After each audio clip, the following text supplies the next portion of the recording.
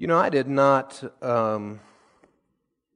Last Thursday night we had the baptism with the children at the end of vacation at the end of the Bible school, and I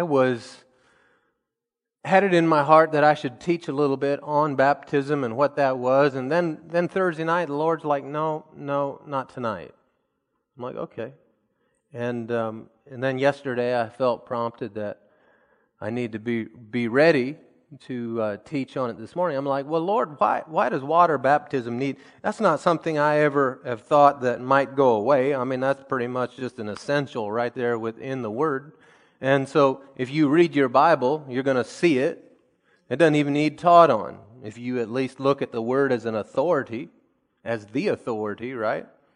And yet again, so much in today's society is under attack, and in the church today is under attack, and things that I didn't think that would need taught on at all suddenly need taught on. Things like racism. By the way, you can go back online in our archives and you can find a sermon from, I think, 2016 that we preached on racism. And there's only one race. It's called the human race. Stop putting a color before it. All right? We're all made one in Jesus. And that's all that needs to be said on that this morning. But we need to sometimes go back and look at the essentials and say, well, why do we do what we do? Right? And I never thought that we would need to teach to the church the importance of gathering together. I mean, that's just a given. If you're a Christian, a Christian, one of the things you're going to do is gather together. And it is completely anti-Christ to not do so. Come on. Everywhere you look in the New Testament, that's what they did. I mean, social distancing, anti-Jesus. And if you buy into that whole thing and think you have to do it, you are yielding to the Antichrist. Jesus laid hands on those who He was not supposed to touch. And you and I are supposed to be the same way. So this morning, we're going to just be real clear, I didn't think that a day would ever come where we would need to talk about that, about gathering together, but I never really thought we'd have to talk about water baptism either, and I don't know what the future holds, but let's talk about it now and just make sure we understand it and get it right before that day comes. So go with me, if you would, over to Matthew 28, and we're going to begin there. Jesus commanded baptism. We're going to see that in several places. However, the word baptism, it's a word that was not translated into the English. It was just brought straight over, the same word. And why they did that, I'm not certain. Some of the new translations will, the TP 2009, I think it's called. That one there, just for the word baptism, always says immersion, which is really a better translation, immersion. Every time you read baptism, it says immerse or immersion. And but the word baptism, it comes from the word bapto, and I don't know if I'm saying that exactly right, but it means to completely, wholly cover with fluid. And it, in a specific sense, it means to in water. And that you're going to dip them. That's what the word baptism means, to dip. In fact, I like how Pastor Dale said, he said, he wasn't called John the Baptist, he was called John the Dipper. I mean, really, that's what the word means, right? So John the Dipper, or John the Immerser, you would call him. I know that sounds funny. But John the Baptist, his last name was not Baptist, and he wasn't part of the Baptist denomination. But that's where the Baptist denomination gets their name, right? Is because they dip people into the water. Well, the other more frequently used word is baptizo, and that word means to make whelmed, that is fully wet. It's used only in the New Testament. I'm reading from Strong's dictionary. It means there was ceremonial baptisms, and especially of the ordinance of Christian baptism, and it means to wash or to baptize, to make fully wet. And so we know that there is a baptism of the Holy Spirit, And we teach on that many times here and talk about that, and that's part of our everyday life. And what we don't talk about so often is water baptism because, well, why do we need to? We all know that's required. So let's look at scriptural instructions and examples. In Matthew 28, in the Great Commission, Jesus is giving His final instructions to the disciple before He is taken up into heaven. And this is what He says in verse 19. He says, "Go therefore," or He's saying basically all authority had been given to Him, and in this authority He gives an instruction. He says, "Go therefore and make disciples of all nations," or all people groups is what that really means, "baptizing them, immersing them in the name of the Father and of the Son and of the Holy Spirit, teaching them to observe everything I have commanded you." And then I like this part so much. "And remember, I am with you always, all the way to the end." All the way to the end of the age. So, Jesus' instruction is to go and to baptize. You know, baptism, if you have been baptized or you're wanting to be baptized, baptism is a commitment to discipleship. A commitment to discipleship. A commitment to follow the instructions of Jesus. Let's look at Mark chapter 16. We certainly know by example Jesus was baptized. He had John the Baptist baptize Him in order to fulfill righteousness. He was baptized, and you might say, yeah, but Jesus was under the old covenant. Yeah, not so fast. Jesus taught new covenant truths. Jesus lived new covenant truth. Jesus preached new covenant doctrine, not old covenant. He came to set that stuff, fulfill that stuff, and so He taught the new way. So let's look here in Mark 16, and again we're at the point where Jesus is giving the Great Commission, giving the final instructions to the disciples. And in verse 15, "Then He said to them, Go into all the world, preach the good news, the gospel, to the whole creation." I like how one of the students at VBS this week, I was sitting in a class listening, and I overheard they were talking about this thing, this scripture, and he goes, "Does that mean we need to preach to the animals too? They're part of creation." I like that. You know, just preach to everyone. I said, well, I preached to chickens before I ever preached to people. As a little boy, I'd go through our chicken house, and we had 12,900 chickens as captive audience in that building, and I'd preach a storm, and they'd all look at me and say, "Amen," you know. Someone's meal was more blessed later in life. So go into all the world, preach the gospel to the whole creation. Now listen, whoever believes and is baptized, is immersed, will be saved. But whoever does not believe will be condemned. Believing comes first. The believing comes first. That's why we don't baptize little babies, because they aren't able to believe anything yet. Right? Some denominations baptize little babies. We don't here. We baptize as soon as the child says they want to be baptized. Or as soon as they make Jesus the Lord of their life, baptize them then. You know, my boys were baptized in our bathtub at home. When they made Jesus the Lord of their life, we went and filled the tub. You can do the same. You don't have to wait for the pastor to baptize. Come on, the Great Commission was to every individual. You have just as much authority to baptize someone. Yeah, you, even 13 years old, you have just as much authority to baptize someone as I do. Okay? So believing comes first. You know, in order to make Jesus your Lord, you have to believe in your heart, and then it comes out of your mouth. And confess with your mouth that Jesus is Lord and has been raised from the dead, and thou shalt be saved. We're here, so the believing part is essential, and then be immersed in water. And you can keep on reading here. And he goes, he said, "And these signs will accompany those who believe in my name. They will drive out demons. They will speak in new tongues. They will pick up snakes. And if they should drink anything deadly, it will never harm them. They will lay hands on the sick," not social distance, "and they will get well." more promises. They will get well. And then gives us just a brief summation. It says, and then speaking to them, the Lord Jesus was taken up into heaven and sat down at the right hand of God. And they went out and preached everywhere, the Lord working with them and confirming the word by the accompanying signs.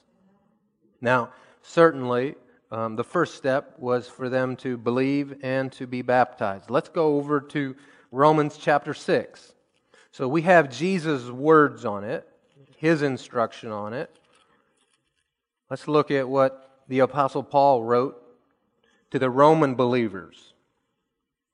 In chapter 6, let's look at verse 3. And he explains the importance or the symbolizations of baptism. Or, he just starts in verse 3. He said, "Are you unaware that all of us who were baptized into Christ Jesus were baptized into His death?" That's a question. "Therefore, we were buried with Him by baptism into death, in order that just as Christ was raised from the dead by the glory of the Father, so we too may walk in a new way of life." Not the old way, the new way. "For we have been joined with Him in the likeness of His death. We will certainly also be in the likeness of His resurrection." So like He was dead, so are you. Like He was alive, so are you. The little one that said baptism is where they drown people, he was more right than what us adults think he was. There's a death that takes place down under that water. Who wants to sign up to be killed? All right, which verse were we at? Verse 6, I believe.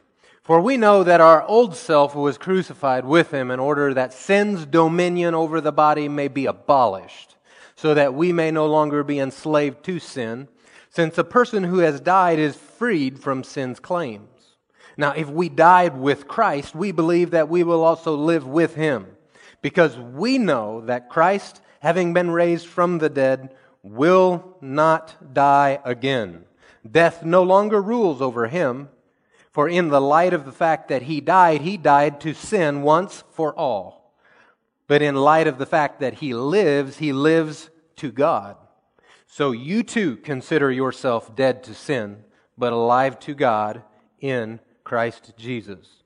Now in verse 3, he began all this off with saying you were baptized with Christ. So everything that he says next is talking about that illustration of baptism. In Galatians 3:27 it says, "For as many of you as were baptized into Christ have put on Christ." So we know that when you go under the water, your death has taken place. When you come up out of the water, that's what the symbolization is going on. We're going to explain a little bit more about that as we go forward. As you come up out of that water, there is a resurrection that has taken place.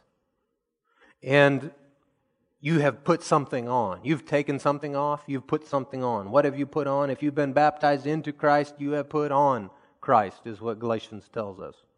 And if you in Galatians a chapter earlier, 2:20, he writes this, he says, "I have been crucified with Christ." Well, when was He crucified with Christ?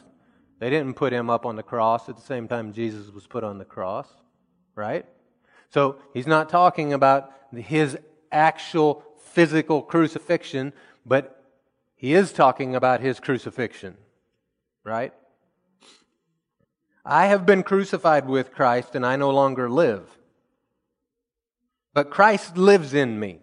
The life I now live in this body of flesh, I live by faith in the Son of God who loved me and gave Himself for me."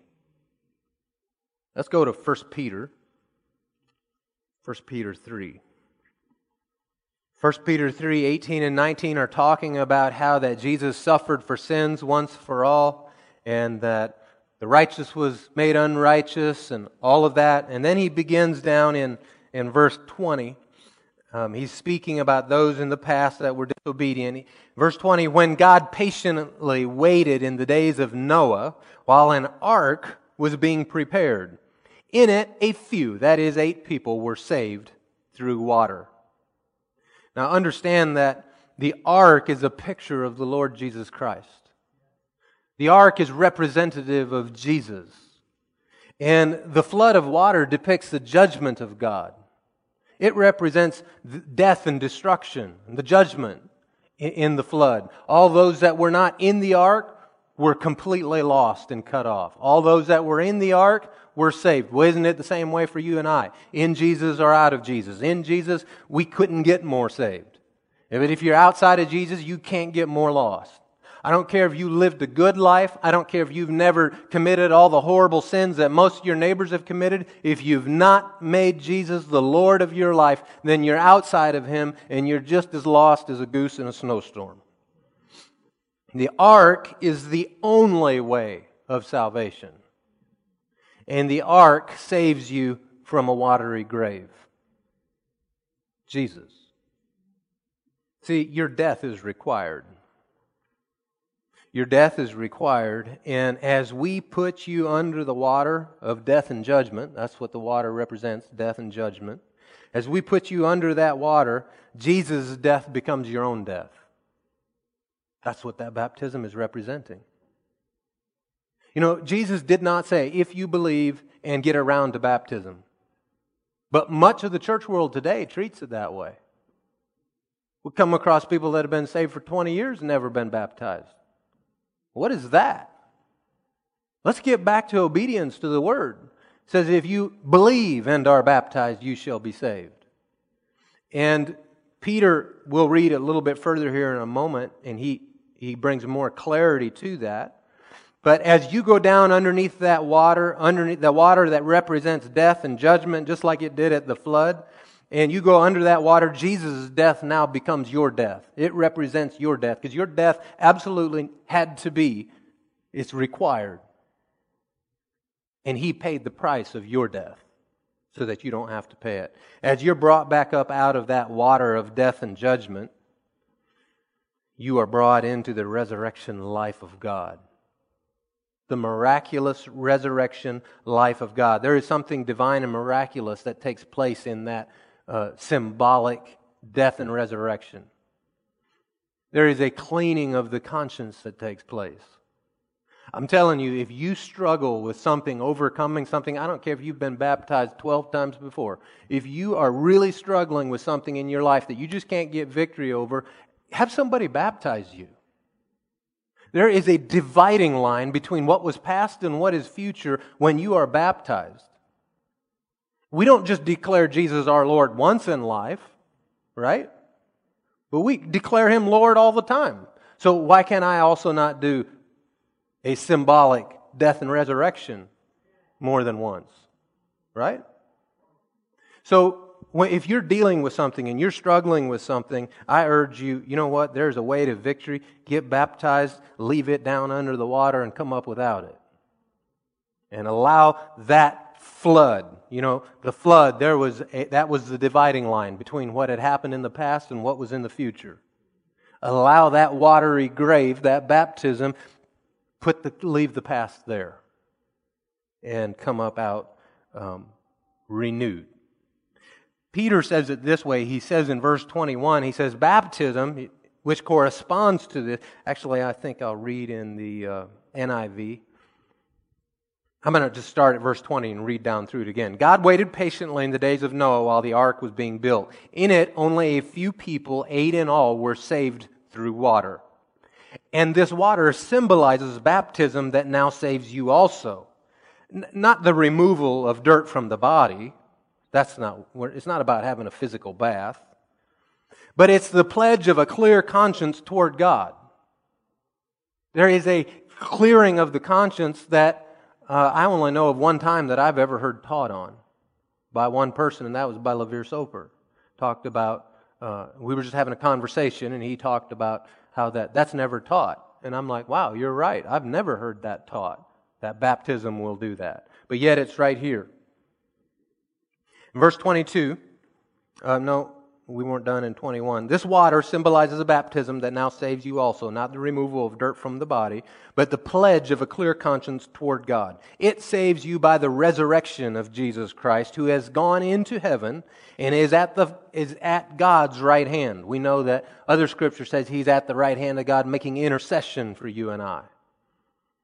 And He's at God's right hand with angels, authorities, and powers in submission to Him.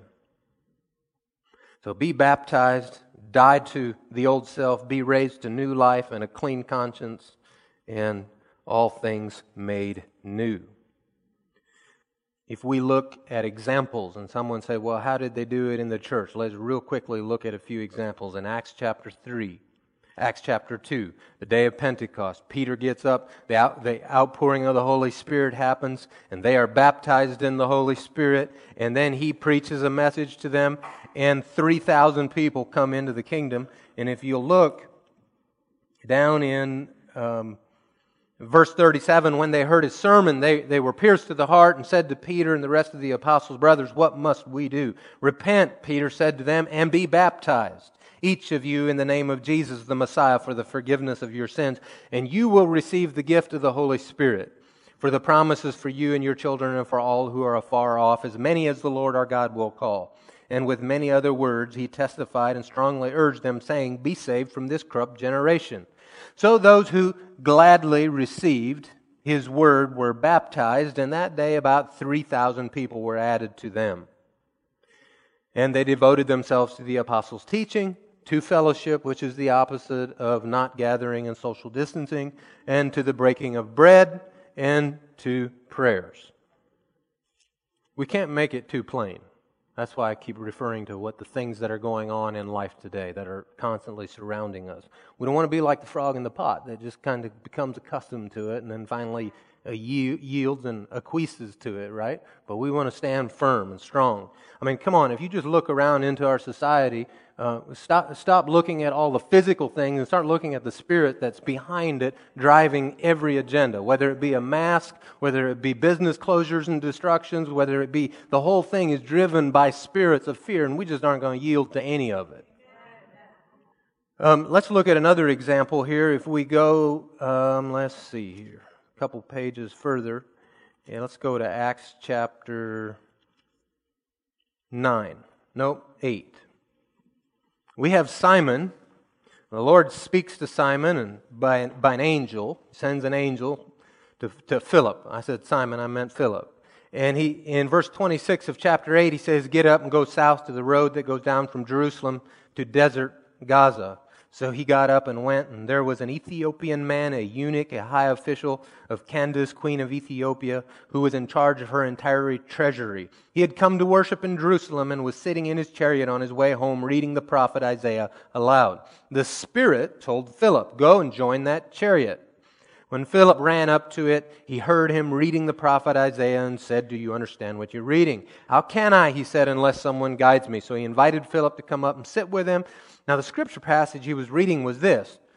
He was led like a sheep to the slaughter, and as a lamb is silent before its shearer, so he does not open his mouth.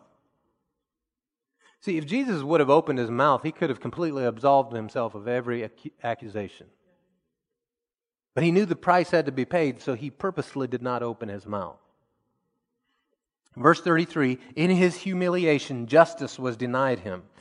Who will describe his generation? For his life is taken from the earth. And the eunuch replied to Philip, I ask you, who is the prophet saying this about, himself or another person? So Philip opened his mouth and began to preach the good news about Jesus, beginning from that scripture. And as they were traveling down the road, they came to some water, and the eunuch said, look, there's water. So for those of you who think maybe the baptism wasn't about water, but it was only the baptism of the Holy Spirit, no, there's two baptisms. And he says, look, there's water. What would keep me from being baptized? And Philip said, well, if you believe, remember believing comes first. If you believe with all your heart, you may. And he replied, I believe that Jesus Christ is the Son of God. Man, right there, that's the best declaration. I believe that Jesus Christ is the Son of God. You know, Peter said that to Jesus at one point. He said, you are the Messiah, the Son of God. Then he ordered the chariot to stop, and both Philip and the eunuch went down into the water, and he baptized them. And when they came up out of the water, the Spirit of the Lord carried Philip away, and the eunuch did not see him any longer. But he went his way rejoicing. Philip found himself in Azotus, and passing through, he was evangelizing all the towns until he came to Caesarea. You know, when they shut airplanes down, for all of you with a missionary heart, when they shut all the airports and airplanes down, it's just time for more translations to take place. From this place to that place. Come on, let's believe it. We've just gotten lazy in our faith because it's so easy to travel, right? It's time that you and I say, hey, you know what? These limitations aren't going to stop us. Let's go preach the gospel. All right, if you look in the next chapter, chapter 9, we're just looking at examples of baptism.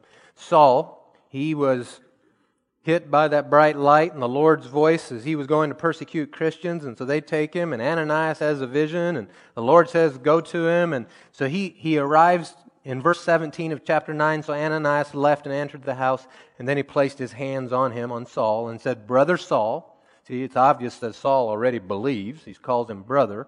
He says, the Lord Jesus, who appeared to you on the road you were traveling, has sent me to you so that you may regain your sight and be filled with the Holy Spirit. At once something like scales fell from his eyes and he regained his sight. Then he got up and was baptized. So here we see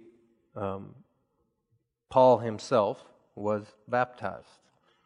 If you'll go on to the next chapter, chapter 10, this is the story of Cornelius, the Gentiles, where the Gentiles received salvation. And Peter shows up at their house. He preaches an extremely short sermon. And there is such great faith in this house and expectation. They had, faith prepares. Faith prepares. And there was a preparation that took place. And they prepared. Peter shows up. He preaches all of a paragraph. And yeah, it was a short sermon. Later, when Peter tells the story in Acts, he said, I only began to speak. And this happened. So he didn't omit any of his sermon. It's all there.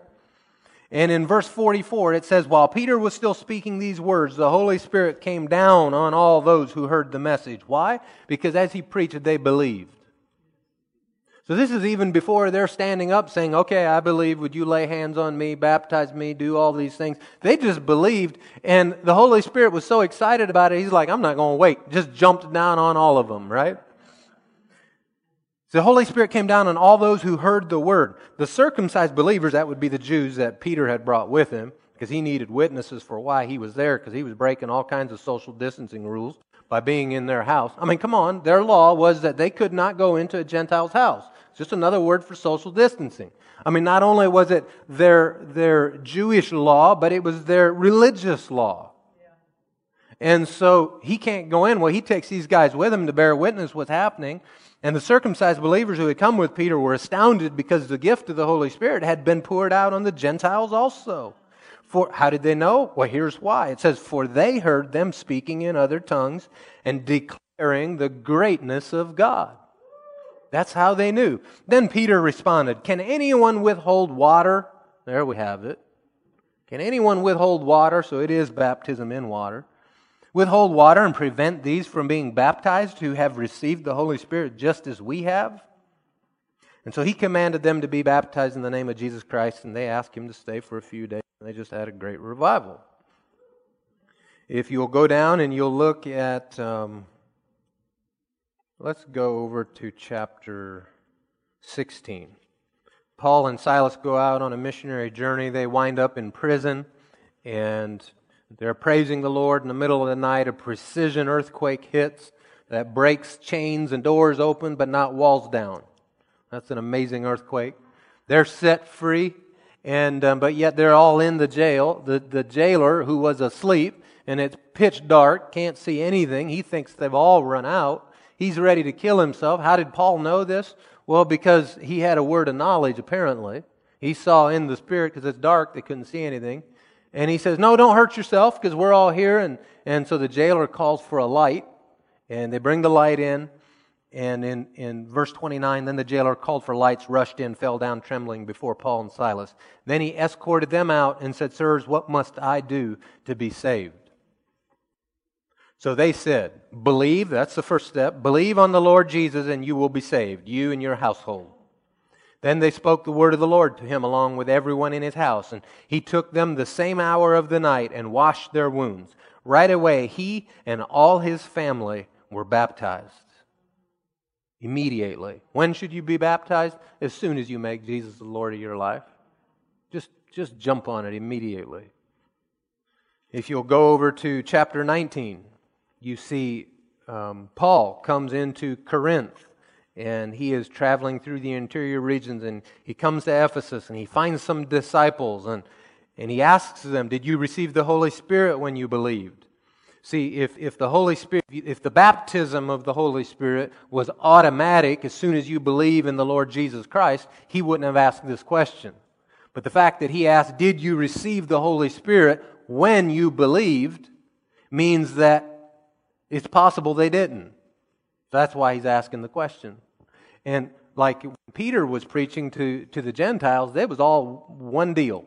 Man, they believed, were filled with the Holy Spirit, everything all in one fell swoop, right? But in some cases, we look in Acts and we see that it didn't happen that way. People were baptized in water. In fact, I skipped over that part. That was maybe in about Acts chapter 4. They were baptized in water, and then the disciples showed up and laid hands on them, and they were filled with the Holy Spirit. And so you see the difference there. Well, here he asks them the question, did you receive the Holy Spirit when you believed? And they told him, no, we haven't even heard there is a Holy Spirit. Then now he's puzzled. Because, see, if you believe, you receive the Holy Spirit to live on the inside of you. It doesn't mean He came on you and baptized you. It means that He came and lived inside of you, the Spirit of Christ. And so he's like, now he's puzzled. He's like, well, then what baptism were you baptized with? How can you be baptized and not know there's a Holy Ghost? Just the fact that you get baptized, you'll know that there's a Holy Spirit, because He comes and makes His home in you. And they said, well, with John's baptism, and Paul says in verse 4, John's baptism was a baptism of repentance, telling the people they should believe in the one who was coming after him, that is in Jesus. On hearing this, they were baptized in the name of the Lord Jesus. And when Paul laid his hands on them, the Holy Spirit came on them. So here you see water baptism and the infilling of the Holy Spirit, two different things again. And they began to speak in other tongues and prophesy, and there was about 12 men in all.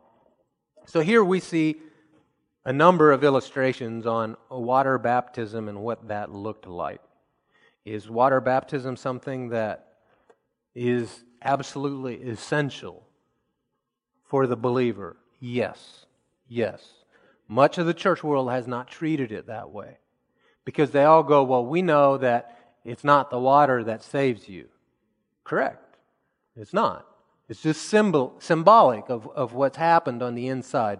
Your spirit man being born again, renewed, and the Spirit of Christ living on the inside of you. Yet, Jesus made it very clear. He said, believe and be baptized. Go and baptize, make disciples of all nations, and baptize them in the name of the Father, in the name of Jesus, in the name of the Holy Spirit. And that is our marching orders. So if we're going to have a sign-up sheet on the back, if anyone here desires to be baptized and you have not been baptized, then sign up on the sign-up sheet, and we'll help you with that. Or find yourself a swimming pool and just deal with it this afternoon. Or lake or river. Or the Bible doesn't specify it needs to be flowing water or clear water. Or look, the water represents death and destruction. It could be a sewer. Right? I wouldn't recommend that, but I'm just saying. It represents death and destruction. So it doesn't matter if it's clean, clear, running, flowing, holding still, any of that. It's what it represents. And each of you, if you're going to have a baptism, then I would encourage you, invite some people to come and witness it. Some of your friends. Because that's part of what it is your public declaration that, you know what, I'm making a stand for Jesus. He makes all the difference in my life. Okay? So is that helpful to anybody? I believe that the gospel is a simple gospel. Sometimes we make it difficult. 12 steps to deliverance for whatever, And a lot of those programs are not true deliverance, they're just behavior modification. If you want true deliverance, it means you're going to have to use the name of Jesus against the foul devils that have bound you up and address it that way. The ones that have come and tried to oppress you. All right, I know we're early, but I feel complete in my. So is that all right with you if we send you out a little bit early today? Take a hold of stand if you would with me, and grab a hold of your neighbor's hand. Let's pray together. Father, I lift up these your people to you, and I thank you, Lord, for each one of them. I thank you, Father, for each one listening by internet. Father, you are good. You're good to each one of us. You have made so many things available to us. And Lord, we don't want to squander what you have done for us. We want to receive all of it. Thank you for clean consciences. Thank you for the blood of Jesus that removes all unrighteousness. Thank you, Lord, that you have given to us your right standing.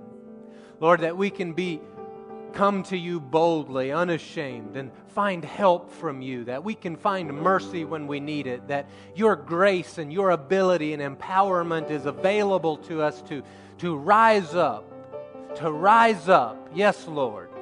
Strengthen us on the inside, in our inner person, that we would rise up in faith, Father. That each one of these would rise up to new levels of faith, new levels of glory, new levels of authority in you. Open up our understanding, Father, to believe and to see, to know the authority that you've delegated to us. I thank you for it. I thank you, Lord, for the courage that has been imparted to each one. I thank you, Father, for the boldness that you have given. I believe that it's already been imparted and like a seed will flourish and grow in the name of Jesus. Father, we lift up this nation and we just pray, Lord, that you touch, that your hand comes upon your church in a mighty way, that your church rise up in this land, rise up on this planet, that your body, that your people, that your individuals would step up, would speak forth, would declare forth the true good news. Lord, where we've already backed down, where we've cowered, where we've yielded or given ground to spirits of fear and manipulation, we repent from that. We reject those things. We turn away from it. Father, we walk in a spirit of freedom, in a spirit of truth, as an example to those around us of your true love, of your deliverance, of your freedom, of your life, of your health.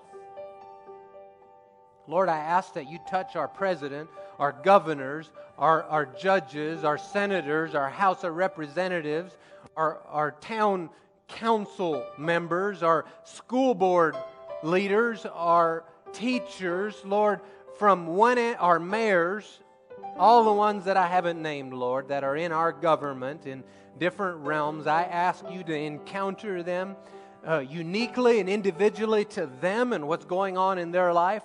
Father, I ask you to impart righteous wisdom to them. I ask you to open up their eyes, send workers to them to speak life and truth to them, to declare forth the way of light to them. Lord, cause them to be very, very susceptible to you, very open to you. That like something contagious, you just get on them and they receive of you, Lord, and make you the Lord of their life.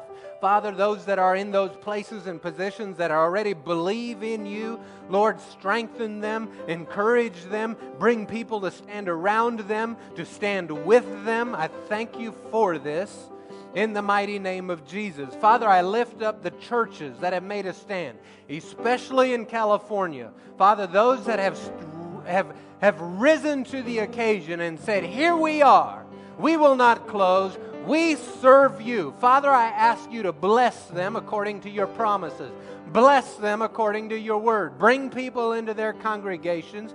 Cause truth and light to prevail. Father, the accusations of the enemy that come against those churches, we just break them down in Jesus' name. They fall as ashes and dust to the ground. I thank you, Lord, for deliverance for them. Deliverance from the hand of the enemy. Deliverance from these foul devils that are trying to snare up the church in these United States of America. We call for freedom in Jesus' name. Freedom across this land. Freedom in our businesses. Freedom in our day-to-day walk in life. Freedom in the street. Freedom in the church. Freedom in the home. Father, I thank you for your freedom breaking out like the plague, but in a good way. Be contagious. Be believers. Walk in love. Open your mouth. Speak. Declare. Be the church family. Someone say amen. We have a time of fellowship downstairs. Everyone is invited. Hug on your neighbor. Love someone. One way we love God is how?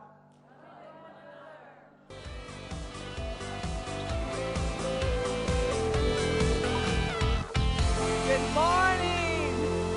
Good morning, everyone. Welcome to Church of the Word here at Lancaster, Pennsylvania.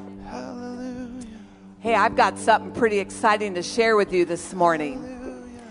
Yeah, on a Psalms 29:30, I got to share this. It says, "And when they had sung a hymn, they went out into the Mount of Olives." Jesus and disciples just finished their Passover meal. And now they're stepping out to go to the garden where Jesus is going to suffer as no human being ever suffered before, and then to the cross. Now, what's interesting is they sang a hymn on their way out the door. And that hymn is Psalms 118. I'm not going to read the whole thing, but this is a little gist of it. "Oh, give thanks unto the Lord, for he is good, because his mercy endureth forever. Let them now that fear the Lord say that his mercy endureth forever. I called upon the Lord in distress. The Lord answered me and set me in a large place. The Lord is on my side. I will not fear. What can man do to me?" Think about Jesus as they're singing this hymn and the words that are coming forth. "The Lord is my strength and song, and has become my salvation. The voice of rejoicing and salvation is the tabernacles of the righteous. The right hand of the Lord does valiantly. The right hand of the Lord is exalted. I shall not die, but live and declare the works of the Lord. The Lord has chastised me sore, but he has not given me over unto death.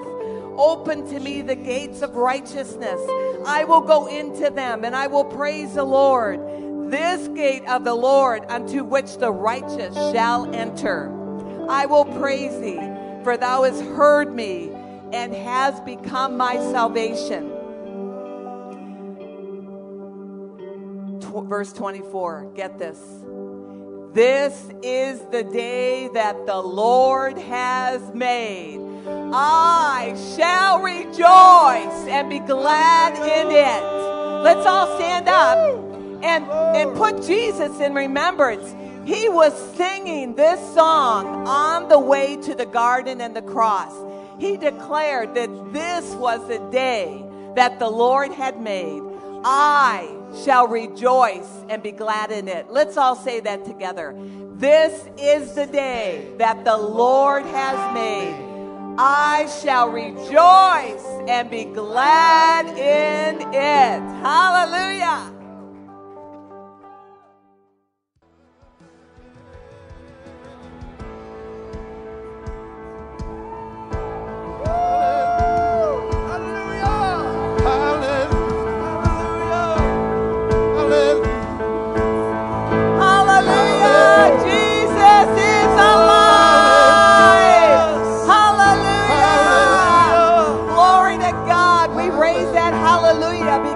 Jesus is alive. He's alive in me. Is he alive in you? Yes, we'll raise a hallelujah then. Glory to God. Hallelujah. Hallelujah. Father, we are so thankful. So thankful. So thankful that you gave your only begotten Son, Jesus. Jesus, you are so willing and obedient to go to the cross. And you did it rejoicing. Oh my goodness. Rejoicing because you looked down through the generations and you saw each and every one of us. The Father's heart was the lost sons and daughters that happened after Abraham. He no longer could walk and talk with them in the garden in the cool of the night. And his son Jesus, God himself, came on the earth and took flesh and blood on, because legally he had to do that to take back what the devil stole from a human being. And he did that. And what that did is not only take away all your sins that separated you from the Father and give you the hope of eternity to live with the Father forever and ever in a place that his presence was. Not only did that give you loving kindness and tender mercy and redeem you from the destruction of the enemy, not only did that heal you from all sickness and disease, and the list goes on, but it restored communion with you back with the Father. That you anywhere, anytime could just close your eyes and commune with the God of gods, your Father, our Heavenly Father. The Father wanted a family, and he had you on his mind before the foundations of the earth. And Jesus restored that relationship back. That's a great big hallelujah!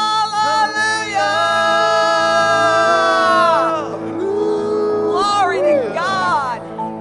You know, it takes faith, but with faith abounding in thanksgiving. We should be the most thankful people on the face of the earth. Thankful, thankful, thankful, because every good and perfect gift comes from the Father. And Father, we just stand here before you right now as your family, thankful that you're a good God, a good Father, faithful, fabulous. Everything that we need, you are. And we thank you for that. And Jesus, we celebrate you. Holy Spirit, we welcome you. Move among your people this morning. Do as you will. Our hearts are open to receive everything that you have for us. We bless you and celebrate you and glorify you in Jesus' name. Now, before we dismiss, we have City Gate leaving today to Lancaster and Columbia. I'm going to ask all who are going to the City Gate ministry, please come on forward. We're going to pray for you this morning, and then we'll dismiss the children. Nathan. Hallelujah. Come on up. See, this is a mission church, and we do go into all the world, but being a missionary starts in Jerusalem. Is that what the Bible says? Jerusalem, Judea, Samaria, and the uttermost parts of the world. Jerusalem is your home. Did you know you're a missionary in your home? Do you know we are to express Jesus with the ones who love us and are around us the most? Let that sink in. It's our place, our missionary place, and then our neighbors, our work, our church, and then it spreads out. We have a local ministry here in Lancaster and Columbia where we feed the poor and preach the gospel. The good news, the news that sets you free, gives you a hope for eternity. So this is our City Gate group in Columbia and Lancaster. And let's just pray. Father, we just thank you that we are in the right place at the right time, doing the right things with the right people. We're Spirit-led, that we have the voice of the Holy Spirit, that we're speaking forth prophetic words, words of knowledge that get their attention. Father, we just thank you for the gifts of the Spirit flowing in our lives as we are about your business, Father. We release and yield our eyes, our lips, our hands, and our feet to you for the working of the Holy Spirit where we go. Father, we thank you that you bring the people in as we raise up Jesus. You said you'll bring in, you'll call the people. So we thank you for that this morning. Father, we thank you for your protection upon our lives as we go. We give you all the praise and the glory. Father, faith abounds with thanksgiving. So we are thankful to be about the Father's business this morning. We give you all the praise and glory for it in Jesus' name. Amen. Now you go with us because you support financially this ministry. So thank you so much. You get a part to play in that. And one way we love God is how? So turn to your neighbor and express that love, and the children may be dismissed at this time. Kelly Burrows headed up our VBS as she usually does this year. She did a phenomenal job. Let's give her a hand. We're so grateful for your gift. So many volunteers this year. It really was a great time. And I just want to say thank you to everyone that was involved, everyone that came out. Pastor Sidney and I were just so well pleased with all of you. I wanted to share a few things. So on the very first night, we had Jana from Iraq here with us, and she asked the preschool group, she said, does anybody know what it means to be baptized? And we had one young man in the preschool raise his hand and say, yes, he knew. She said, okay, what does it mean to be baptized? He said, well, it's when they drown people. So on the last night of VBS, we had a baptismal, and I'm sure his parents had opportunity to explain to him the difference between baptism and drownings in the meantime. So we also had an incident where an arm came through the front window pane at a shocking rate of speed, and we are very grateful that nobody was hurt worse. And we were very, again, well pleased with the way our teams responded, the way everybody worked together as a family throughout the whole VBS. Everybody worked together, and there's just a unity and a drawing together that takes place when you do things like this, when you come together with one goal and one mission. And thank you to everybody. It was great. All right. Well, we would like to welcome any visitors that are with us for the very first time. If you're here for the first time, can you raise your hand so we can recognize you? We have one right here. Well, welcome to CWI. We trust you're not here by mistake and that the Lord has something specific to minister to you. So we have an information card here if you'd like to fill that out, and any prayer requests or anything like that you want to turn into the offering basket when it goes by, we'd be happy to agree with you in prayer. All right, does anyone need a cash envelope for your giving? Raise your hand. The ushers will see that you get one. If you're giving by check, you can make it out to CWI. If you're giving by credit card, do fill out all the blanks. And I just wanted to encourage you this morning to return the tithe in faith. Now, every Sunday, we want to return the tithe in faith. In fact, anything we do, anything we give to the Lord, we want to do it in faith. You know, what makes anything we do for the Lord, anything we give to the Lord, what makes that pleasing to Him is the heart we do it in.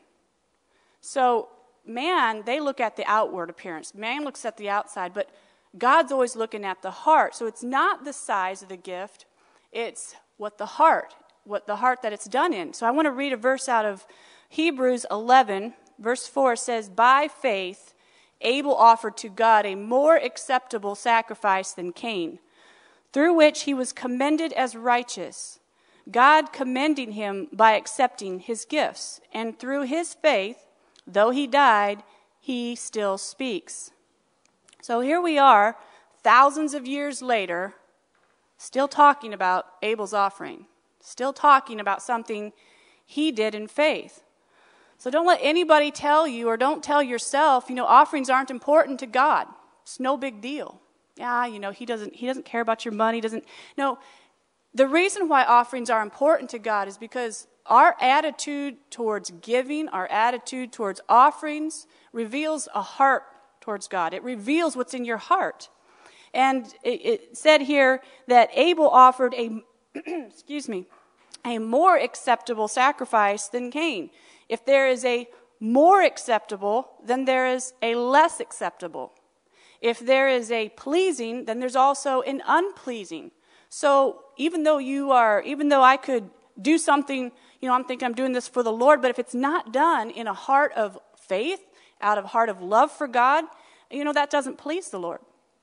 It says here in backing up to the previous chapter, verse 38 says, my righteous one shall live by faith. So God wants us to live by faith, and that's what pleases Him. He's pleased with faith. He's pleased with love, and love for God is shown by how we treat people. And you can see that in Cain. He had neither. Abel was commended for his faith, and by absence of God speaking of it, Cain did not have. And you can see that neither did Cain have love in his heart for God, because look how he treated his brother. You can see how that played out. So to operate in faith, we need to first surrender some things. You need to surrender your way. You need to surrender your preconceived ideas or plan, maybe even what you believed about God. Because you got to let go of all that, and you got to step out in faith, you got to trust. You got to say, you know what, I'm going to let go of how I think it should be, how I believed before maybe, and I'm going to believe God. So when I say let's return the tithe in faith, let's give our offerings in faith, what am I saying? I'm saying let's expect. Let's be looking to what God said he would do. He said that the tither's blessed, so expect to be blessed. He said that the tither's provided for, so let's expect to be provided for. Let's expect him to prosper us. Let's expect to have your needs met. Amen? All right, let's take a hold of our tithes and our offerings. Father, we just are grateful to you, and we present the tithe to you in thankfulness. And we're just grateful that you care for us and that you want us to prosper and that you've made provision for us to prosper. We just ask you, Lord, to give us more revelation on how to live in faith, how to live by faith, and how to please you. Because that's in our heart. We really just want to please you. And we want to live surrendered lives in every area to you. We just thank you for all the needs met in this house. In Jesus' name, amen. And the people will give to the Lord. We have home groups that are beginning this week, and we had one group that actually started this past week, and but the rest of us are going to kick off our home groups this week. If you have not joined a home group yet, you can still do so. You'll find the sign-up papers in the lobby. And we are going to be looking at we're using a booklet from Kenneth E. Hagin on the gifts of the Spirit. And so I believe the first lesson is going to be on the infilling of the Spirit, and that's really before the book.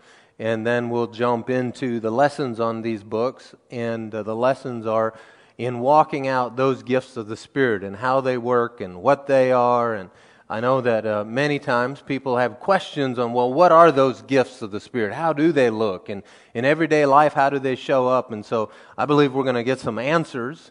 And not only some answers, but that in those home groups, you're going to have opportunity to step out in faith into those things as the Lord works them in you. And sometimes people just are too afraid.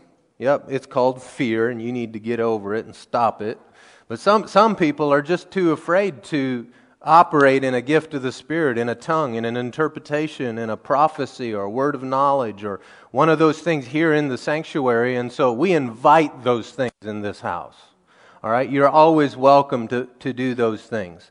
And we serve the Lord, not man, right? It's His agenda that we want, not our own, not some Church of the Word's agenda, but the Lord's agenda. And so what these home groups are going to do is to not only bring you knowledge, but give you opportunity to walk in those things. And then what we really want to see that in your day-to-day life and see it here on weekends and when it's just a part of our habitual walk. How about that?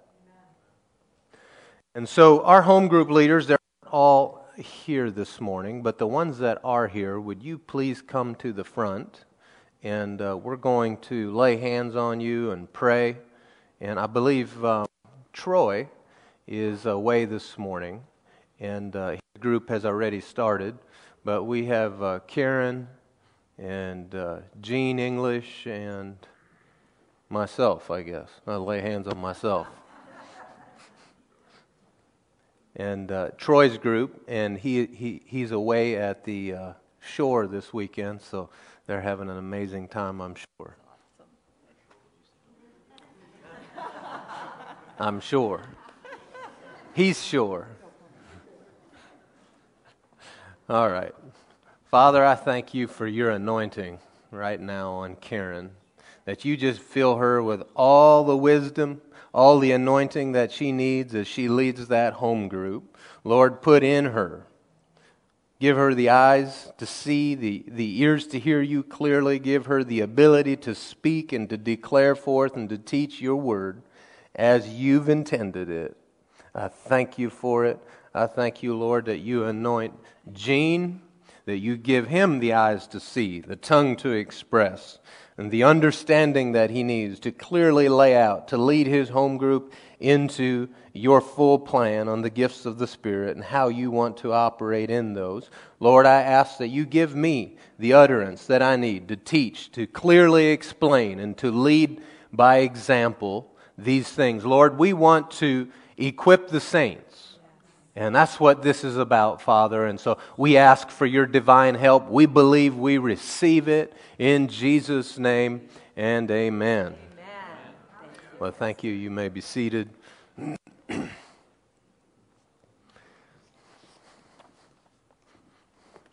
Larry, if you, well, maybe you can just, we'll come to you. And this week, Larry called me and had a request for me, and I'm going to read a scripture to you. And those of you that have been here for a long time, you know how we roll. We just roll with the Word and what the Word says. And in James 5, it says this. It says, "Is any among you sick? He should call for the elders of the church. They should pray over him after anointing him with olive oil in the name of the Lord." And then this promise is what follows. So that's our part. It says, "The prayer of faith will," W-I-L-L. Not possibly, not maybe, not hopefully, but the prayer of faith will save the sick person, and the Lord will raise him up. So we put our faith in the Lord. It says if he has committed sins, he will be forgiven. Well, in the same way that we can be confident on the forgiveness of sins, we can have that same confidence for the healing of our mortal body. He goes on, he says, "Therefore confess your sins to one another, pray for one another, so that you may be healed. The intense prayer of the righteous is very powerful." Or one translation says that prayer makes great power available. I like that. Elijah was a man with a nature like ours, yet he prayed earnestly that it would not rain. And for 3 years and 6 months it did not rain on the land. Then he prayed again, and the sky gave rain, and the land produced its fruit. Why would that be in there? He's saying you can do the same thing. He was a man like you. He stank when he didn't take a shower, just like you. He got up groggily and needed coffee in the morning, just like you. Say he was like you, okay? That's the point. And yet he prayed, and his prayer changed weather patterns over the planet for 3 years. Not just one person's body that we're talking about. We're talking this affects a nation. And so certainly the bodily healing that Jesus already provided at crucifixion, by his stripes we are healed. That's the scripture we stand on. So Larry had asked if we would pray for him. He didn't ask me to anoint with oil, but James 5 does not say that call for your elders and ask them to anoint you. It says call for the elders and ask them to pray for you, and then the elders will anoint you. So he did his part, so now I'm going to do my part, and we're going to anoint him, and we're going to pray. He has... Would you like to say something, Larry? No, I was just going to say I would come up. Okay, well, how about you stand up? That'll be close enough. Okay. So, Larry, tell us where your faith is and what it is that you're looking to have accomplished in your body, and then we're going to agree with that and hook up with that. Okay, 12th, I go in for an operation. There's a blockage in my one shoulder here. And there's the one's 90% closed and one's 50% closed. I got to put a stent in the 50. And I was just told this week that I have Parkinson's disease. We've been messing around with it for a couple of years, and finally they said that's what you have. But I don't claim it. Yeah, that's right. It doesn't belong to me. And so anyway. There's plenty of other things too, but those are the main ones. So I'm believing when you lay hands on me, you pray for me, God's going to do a work in my life. Amen. Going to save me and heal me and set me free. All right. Hallelujah. All right. Wonderful. Hallelujah. You can just set it over here on the thing.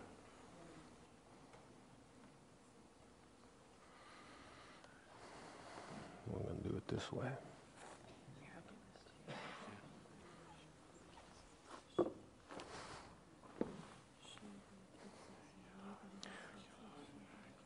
In obedience to the word, we anoint you with oil. We lay hands on you as Jesus instructed. Larry, be healed. Veins be opened up. Amen. Flow freely in the name of Jesus Christ. Parkinson's, I bind you. Amen. I don't permit you on Larry's body. Amen. You leave his body. Amen. In the name of Jesus Christ. We call you healed and whole, healthy, full of strength, full of life. I thank you, Lord. I thank you for this in the name of Jesus. Hallelujah.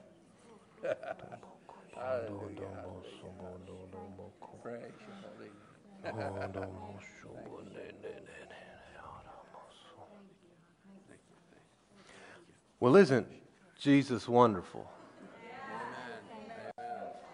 I mean, who serves a God like this that gives us such precious promises? I mean, He's given us promises concerning every area of our life, right? There's no part that He overlooked or forgot about.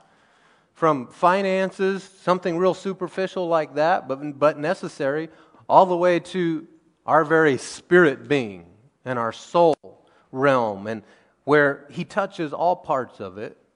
And we serve an extraordinary God. Extraordinary God. Of course, we live in extraordinary times. So the Lord needs extraordinary people to live in these times, to do His work, to be His mouthpiece, to be His hands and feet in this day and age. People that are full of courage, people that are just full of anointing.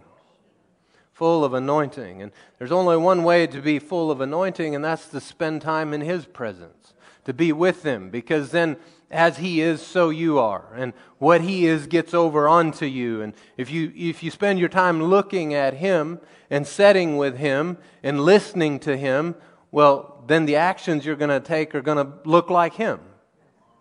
And obviously, because He is light, then light will go where you are.